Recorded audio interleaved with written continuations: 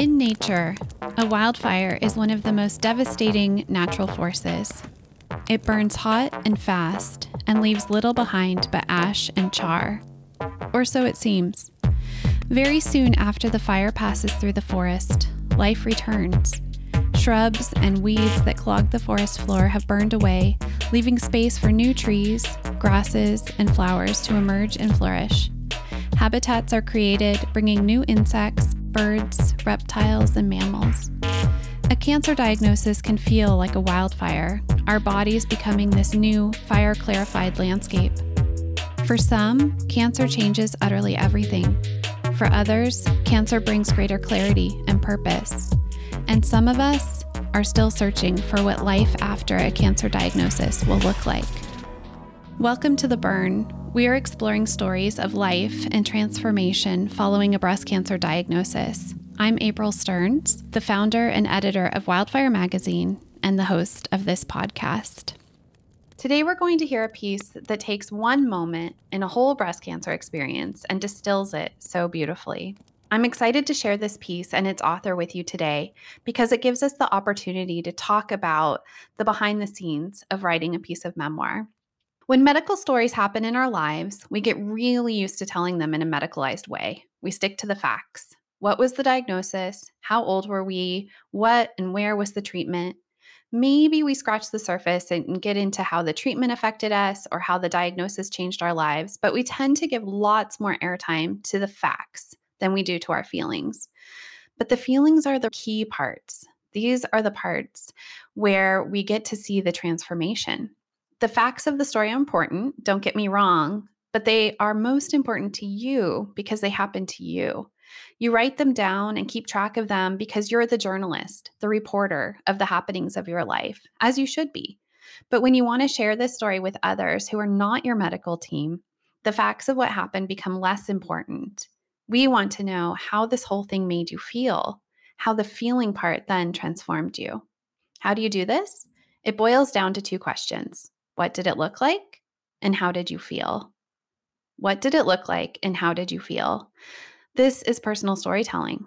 It sounds so incredibly simple because it really is. You don't have to do any special storytelling gymnastics to write a really powerful story. It's just, what did it look like? And how did you feel? My guest today does this so beautifully in her essay about the day she went to the hospital for her mastectomy. As you listen, you'll hear how the facts fade to the background as the sensory details come forward. My guest is Dawn Amodeo. After being diagnosed with stage 2 hormone-positive breast cancer at 34, Dawn turned to writing, yoga, and meditation to process her experience. Life isn't the same, and her body isn't the same, but she takes each day as it comes. She likes black coffee, like me, long walks, Palm Springs, spin class, live music, vegan food, and books.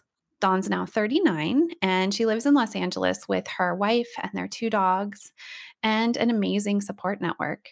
Hey, Dawn, welcome to The Burn. Thanks, April. It's a pleasure to be here. I'm so happy you're here. So you're reading a piece that you wrote called Car Battery. This was a piece that is just freshly out in the world in our current issue, the 2022 body issue. We just released it, published it a couple weeks ago, and you're the very first reader I've had on The Burn from this new issue. Exciting. Yeah. So each year, for those of you listening, each year we publish the body issue to talk about all the physical ways breast cancer has changed us, from hair loss to menopause to chemo and radiation, and of course, breast surgery. It's our 6th year doing this particular theme.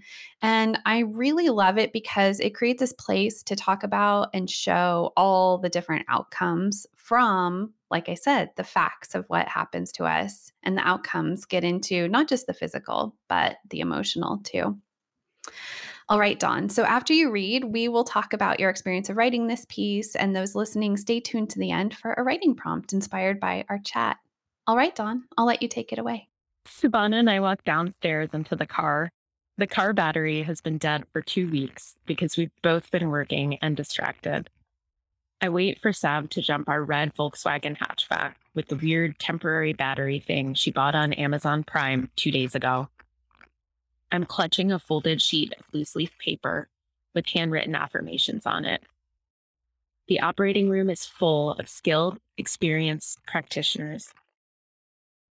As we pull into the hospital, a new one for me, my prior care and visits have been elsewhere, we see the valet. Savannah rolls up and turns off the car, removing the key. At that moment, both she and I realize the car will not restart because the battery is dead. She looks at me with panic. We are late. I pick up my black leather overnight bag and calmly take 2 steps away from the car. It is overcast, but not raining. I look at Savannah, smile genuinely, and turn to walk into the hospital's automatic doors. I wasn't angry, but for the first time in my life, I was selfish. I didn't think about what she needed from me, only what I needed. And what I needed was to go inside and begin the registration process. Countless sheets of paper attached to a clipboard. The same questions I answered on the phone last night. The same questions I've written on every form for the last 7 months. Invasive ductal carcinoma. No allergies. Emergency contact, spouse. 310-279-3099. Religious preference, none. Savannah meets me in that first waiting room, and we say nothing. I am calmer than I've ever been before. In my right hand, a pen. In my left, the affirmation paper, now a bit sweaty. I will wake up easily and feel refreshed after surgery. My team will remove all traces of cancer, leaving my body cancer-free. We go upstairs and fill out more paperwork.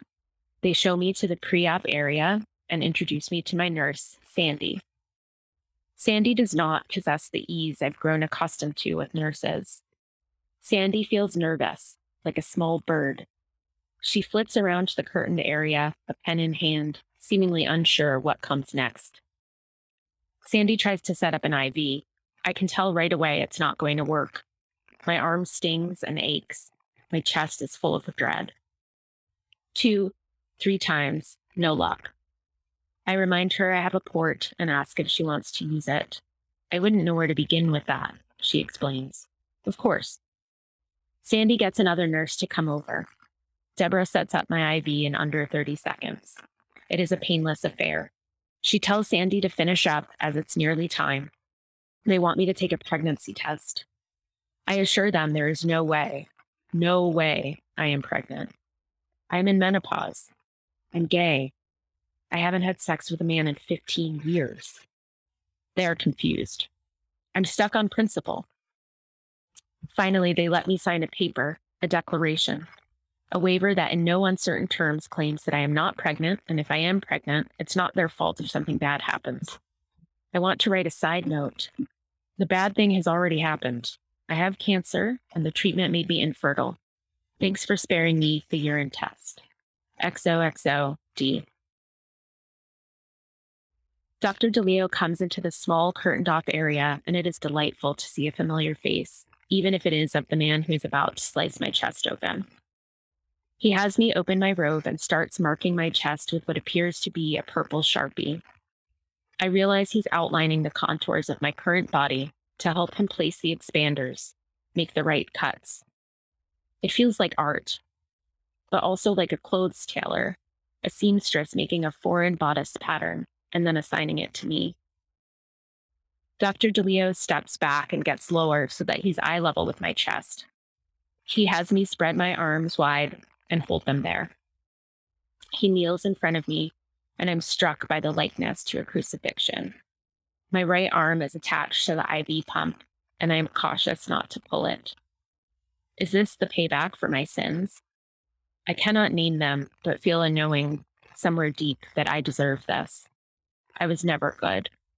I am surrounded by a blanket of love and good intentions. All the good thoughts and words that have ever been felt or said about me encircle me now.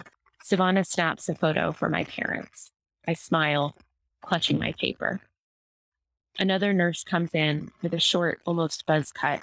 She checks a few things, adjusts the IV, introduces herself as Jai, and lets me know she'll be inserting a catheter. What? No one told me I'd need that. She smiles warmly and puts her capable, confident hand on my shoulder. It's okay. I'm very good at it, and you will be asleep. You won't even know. As we enter the hallway and Jai pushes the gurney with some others, a nurse in a bouffant surgical cap meets us in the hallway. Hi, I'm here to hold your hand. She stands beside me on the left and takes my hand in hers. They are cool but not cold. She, like Jai, is infused with that steady intersection of professionalism and boundless love that is so comforting. The OR is larger than I thought it would be and much brighter. I mean, I guess of course it's bright. They need to see what they are doing. But in Grey's Anatomy, it always seems dim in there, like a nice restaurant or a late night flight. The anesthesiologist is behind my head, talking to me very calmly. There is something deeply unsettling about having the anesthesiologist outside of view, like getting knocked out from behind. I have the urge to cut and run. Suddenly, this all feels crazy. Surely this can't be happening. The nurse is still holding my hand. I remind myself to do the breathing, say the affirmations. I don't have the paper anymore. They took it away. But I remember them perfectly and recite them in my mind. My body heals easily and without complication. I sleep deeply for the duration of my surgery. My blood loss will be minimal. The wisdom of the universe flows through my surgeon's hands. The anesthesiologist puts a mask on me and says, "This will relax you a little." And before I can tell him it's relaxing me a lot, I realize that's okay. That's what they're doing. I wish they would just tell you, this is it. When you wake up, your breast will have been amputated. I think of Jai somewhere in this room, and this sweet, patient nurse still gently holding my left hand. She wasn't kidding. I like to think maybe she'll stay there for the duration, scrubbed in for no other purpose. As the room fades to bubbles and the sounds soften and blend together, the affirmations keep scrolling in my mind. My body is resilient. My team is highly skilled. My surgery is successful and free of complications. Out front of the hospital, Savannah is getting a jump so she can finally move her car. The valet let her leave it, stalled out in front of their stand, until I was safely in the OR. We don't know it then, but this is the part of the story we laugh about for years to come. I like to think about it, the surgeon covering my chest in chloroprop and steadying the scalpel. Savannah in the parking lot where it has started to drizzle, connecting the car battery to a stranger's car, slipping in the driver's side door, turning the key forward once, twice, until the engine is flooded with power. Dawn, thank you so much for that. Such a beautiful story, and I love your reading of it. Thank you. So, we will take a quick break here for a testimonial, and when we come back, we will get into the writing of this piece. Hi, my name is Monica Haro, and I live in the San Francisco Bay Area. I was diagnosed with invasive lobular carcinoma when I was 42 years old. Wildfire Magazine has been a great tool in my wellness toolbox. Reading the magazine, participating in writing workshops, and having contributed some essays to past issues has really validated me and helped me process through a lot of the pain associated with my cancer diagnosis and made me feel less alone. I'm really grateful for Wildfire Magazine. Thank you so much for the love, Monica. All right, welcome back, Dawn. Thank you again for your powerful story. So this, I understand, is your first publication. Is that right? That's right. Congratulations. And I'm just so honored that you chose Wildfire for your first publishing. Yeah, it's quite an honor. The company of the other authors published in Wildfire is pretty incredible. I love that. Thank you. Well, I want to get into some of the writing of this particular story. Like I kind of said at the beginning, you did such a masterful job of just taking one moment, one scene from your story, slowing everything way down so we could see it. I felt like I was there, I could picture it. And then peeling back those layers to the feelings that started to stir up for you. Was that something that came naturally for you?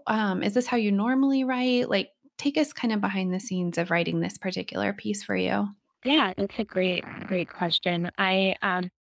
To some extent, it is how I normally write. I really like to zoom in like that. I actually find it a bit easier to dial it way in. It's more overwhelming for me to try to capture a larger narrative arc. And a much more intuitive experience to say, okay, let me look at this hour or 2 hours of this experience and try to explain what it was like to be there. So that's what happened here. I think the part that's not instinctual for me is the feelings part. It's easier for me to describe what's happening and the people around me, and a little bit harder for me to explain what was happening in my body or how it felt to be me in that moment.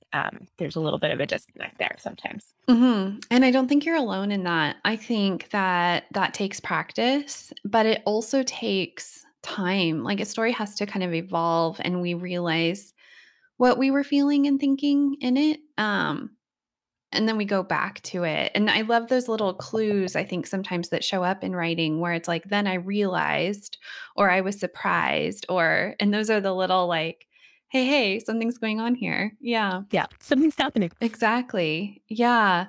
Well, one thing I think is so interesting in your piece is it's a little meta in that you have writing within writing. So you wrote all these affirmations, right, for yourself. Is this something else that you've been doing for a long time or was this okay, so tell us about this. So I had never had surgery before and was quite anxious about the unknown of it, right? So the I leading up to my mastectomy, I was nervous about just what it would be like to be in the room and have this very intense experience. And my therapist at the time gave me the advice of, how about reframing that? How about speaking some affirmations and really writing how it's going to be, and making it in the present tense and very uh, affirmative. And so I had probably a week or two before the surgery had just like drafted on a notebook page all of these ones, and then sort of like picked my favorites and rewrote them and tore the page out of the notebook and didn't think too much of it. Like, I don't know, I never would have thought that that would be the thing, but it was the thing. Especially that day, it really kept me grounded in feelings of safety. And I think it allowed the experience to just be what it was. And um, it really allowed me to focus on all of the good things in that room in a weird way, right? Like surgery can be a lot of different things. But at the end of the day, for me, it was healing and it was, full of skilled practitioners. And the affirmations really allowed me to sit in that leading up to it. Yeah. I think one of the things that really struck me by your affirmations were that it shifted the focus. It well, it was kind of 50-50, but in a large way, shifted the focus to your care team and maybe allowed you to see them with gratitude instead of, we go into it like, why me? I don't want to do this. I want to be anywhere else but here and let you see them as holding you. I mean, even some of them literally holding your hand, right? It does. It shifted the experience, and part of that, honestly, is my wife is a healthcare provider, and so I see it from that other side, and I know how much love that she brings, to the OR or the ICU or whatever when she shows up, um, and just how much love we hold in our household for those patients, right? Like, so I think having that input really helped me think about, oh, these people they're just there to make us well and to care for us. And that's at the end of the day, that's like a beautiful part of this horrible experience. And that you were able to hold space for them too. And meanwhile, outside, the valet is holding space for for Savannah and this car battery too. Like it's like this whole bubble is happening. It's just beautiful. Yeah. Tell me a little bit what your feeling is, and I might be putting words in your mouth, so you'll have to tell me, but this metaphor of this car battery and your battery kind of, in this OR as well, your chest there. Like, tell me a little about that. Yeah, when I first wrote this piece, I felt like I couldn't they were together somehow, but I couldn't pull them all the way together. And I finally realized that's okay. I think that, there's something, this may be inarticulate, so forgive me, but there's something about um, the car battery being, being empty when we needed it the most, um, but also something that is solvable and something that, relying on others, on sort of the like broader support, that we were able to kind of get it back online. And I think the juxtaposition for me of like sort of as I was going under the car coming back and like I don't know, it just sort of feels like those are the ups and downs and ins and outs. And yeah. And also, a battery is a fixable part of the car. It's obviously you cannot go if it's not working, but it can be jumped. I love this like metaphor too of jumping it. It can be replaced, it can be fixed, it can be nurtured, it can be, brought back to life. And you, in a way, you were put under, you were out, this team did their work and then they brought you back and you walked back out of there. Yeah. Powerful. So let me just bring us to another part of your story. This is really vulnerable, and so I'm curious what you'll say, and you can also say I'm not going there. But there's this part that was heartbreaking for me because it really struck a chord, and I related so much to it. And it was the point at which you were kind of wondering if you had brought this cancer upon yourself. You're there in front of your breast surgeon. He's drawing this map on your body, and you wrote, "He kneels in front of me, and I'm struck by the likeness to a crucifix." Whoa. He kneels in front of me, and I'm struck by the likeness to a crucifixion. My right arm is attached to the IV pump, and I'm cautious not to pull it. Is this payback for my sins? I cannot name them, but feel a knowing somewhere deep that I deserve this. I was never good.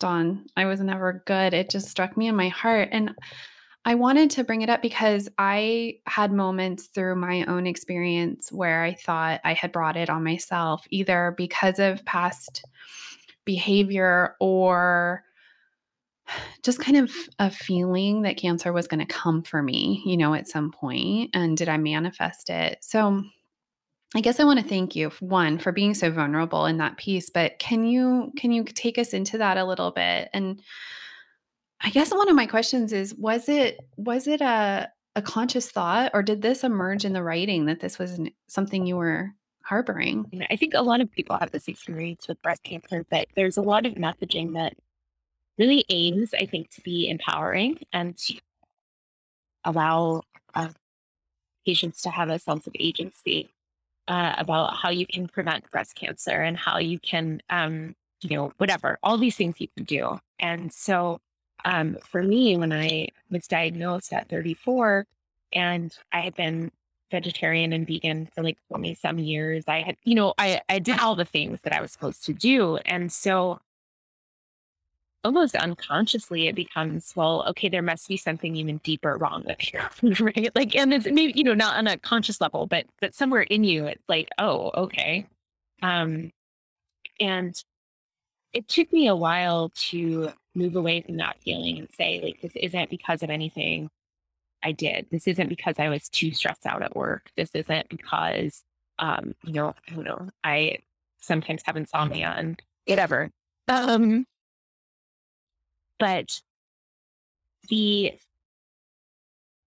it did really come up for me again in surgery because there was something about it that felt, I guess, juxtaposed to the being cared for by my team, but there's something that almost feels like punishment, right? Like you're having this part of you taken and it just very loaded, and I probably still haven't even unpacked it all, but some of it feels like punishment. Um, in the moment with the doctor, I didn't necessarily have that feeling, but my Simona had taken a snapshot of the photograph that's included in the magazine. And it was when I was looking at that photograph that I was like, oh shit, this is why that kind of had that feeling. Um, And I don't know, I'd like to say I don't harbor that anymore. And I think that, with time and with the beauty of community, certainly, and speaking to so many other people and women with similar experiences really helps heal a lot of that. But I think in other ways, it's still an ongoing process of, of knowing that these types of things can just happen, and it's not for any reason, and it's not punishment or any of that. Yes, absolutely. And maybe there's an opportunity for more affirmations in that, in this forgiveness process and this acceptance. And, you know, even though I grew this cancer, I love and appreciate myself deeply. Yeah, but I just really like this opportunity that writing gives us to discover that we are having these thoughts and then work them out, follow them to wherever they go. Yeah. And what you said too about the empathy that we can find for ourselves through developing community and hearing someone else speak it, because we are so harsh on ourselves, right? Like I would never look at you in that OR and be like, oh, she brought this on herself, but we do that. Yeah. It's wild. Well, Dawn, thank you so much for being here today and reading your story and getting into it with me. I really appreciate it. Thank you very much, April. Yeah, absolutely. So today's writer and guest was Dawn Amodeo. Her piece was called Car Battery from the June-July 2022 issue of Wildfire magazine called Body. And for all of you listening, I have a little surprise for you. If you haven't heard, Dawn is going to be reading this piece at a live storytelling event that we have coming up. We are bringing back an event that we used to do early on in the pandemic when we all figured out that we had webcams and we could gather. And I used to do these. This was before the podcast, where each issue would come out. We'd get in a Zoom room together, and various writers from the magazine would read their stories. I'd ask them questions similar to this. But what we don't have on the podcast is audience participation. So, all of you listening, hope you will come and check out the event, ask your questions, tell your stories. Dawn will read her story along with about 10 other writers who will read from the Body issue. That is coming up on July 24th. Totally free, but in order to send you the Zoom link, you do have to sign up and register for it. So that's wildfirecommunity.org/workshops. Wildfirecommunity.org/workshops. The event is coming up on July 24th. I will be hosting with Dana Donofray of Anna Ono Intimates. All right, Dawn, before we run, where can people find you online or learn more about you? That's a good question. I guess probably on Instagram. I'm at Brooklyn Dawn on Instagram. And if anybody wants to chat about anything, they should feel free to send me a message. Happy to connect. Excellent. Awesome. Thank you so much. All right, well, I'm April Stearns, and you've been listening to The Burn. The Burn is a production of Wildfire Magazine, where we share breast cancer stories from young women like you've never read or heard before. We also strive to inspire you to write your story like you've never written it before. Stay to the end for a writing prompt inspired by today's chat. Our producer is Bill Smith of Shoe Production, and our production assistant is Monica Haro. Want more on the life-changing transformation to be had from telling your breast cancer stories? Visit wildfirecommunity.org to find a copy of the issue shared in today's episode, to find our now 37 issues in the Wildfire archives, and to take a writing workshop with me. There's no place on the planet like a wildfire writing workshop, and I want you to experience it for yourself. Discover how to write your way back to yourself, write your way to reclaiming your body and your story. And don't forget to check out that live event, the Body Stories, on July 24th. All right, here is your writing prompt. The story that is bursting out of me is, I want you to set your timer for 8 minutes and write without stopping or editing. And as you write, I want you to take that story and begin with, what did it look like? How did it feel? Boil it down to the sensory details, the look, the taste, the sounds, and then peel back those layers into how it made you feel. The story that's bursting out of me is 8 minutes, write without stopping, see what needs to come out and where it will take you. Happy writing. Thanks for listening. Until next time, take good care.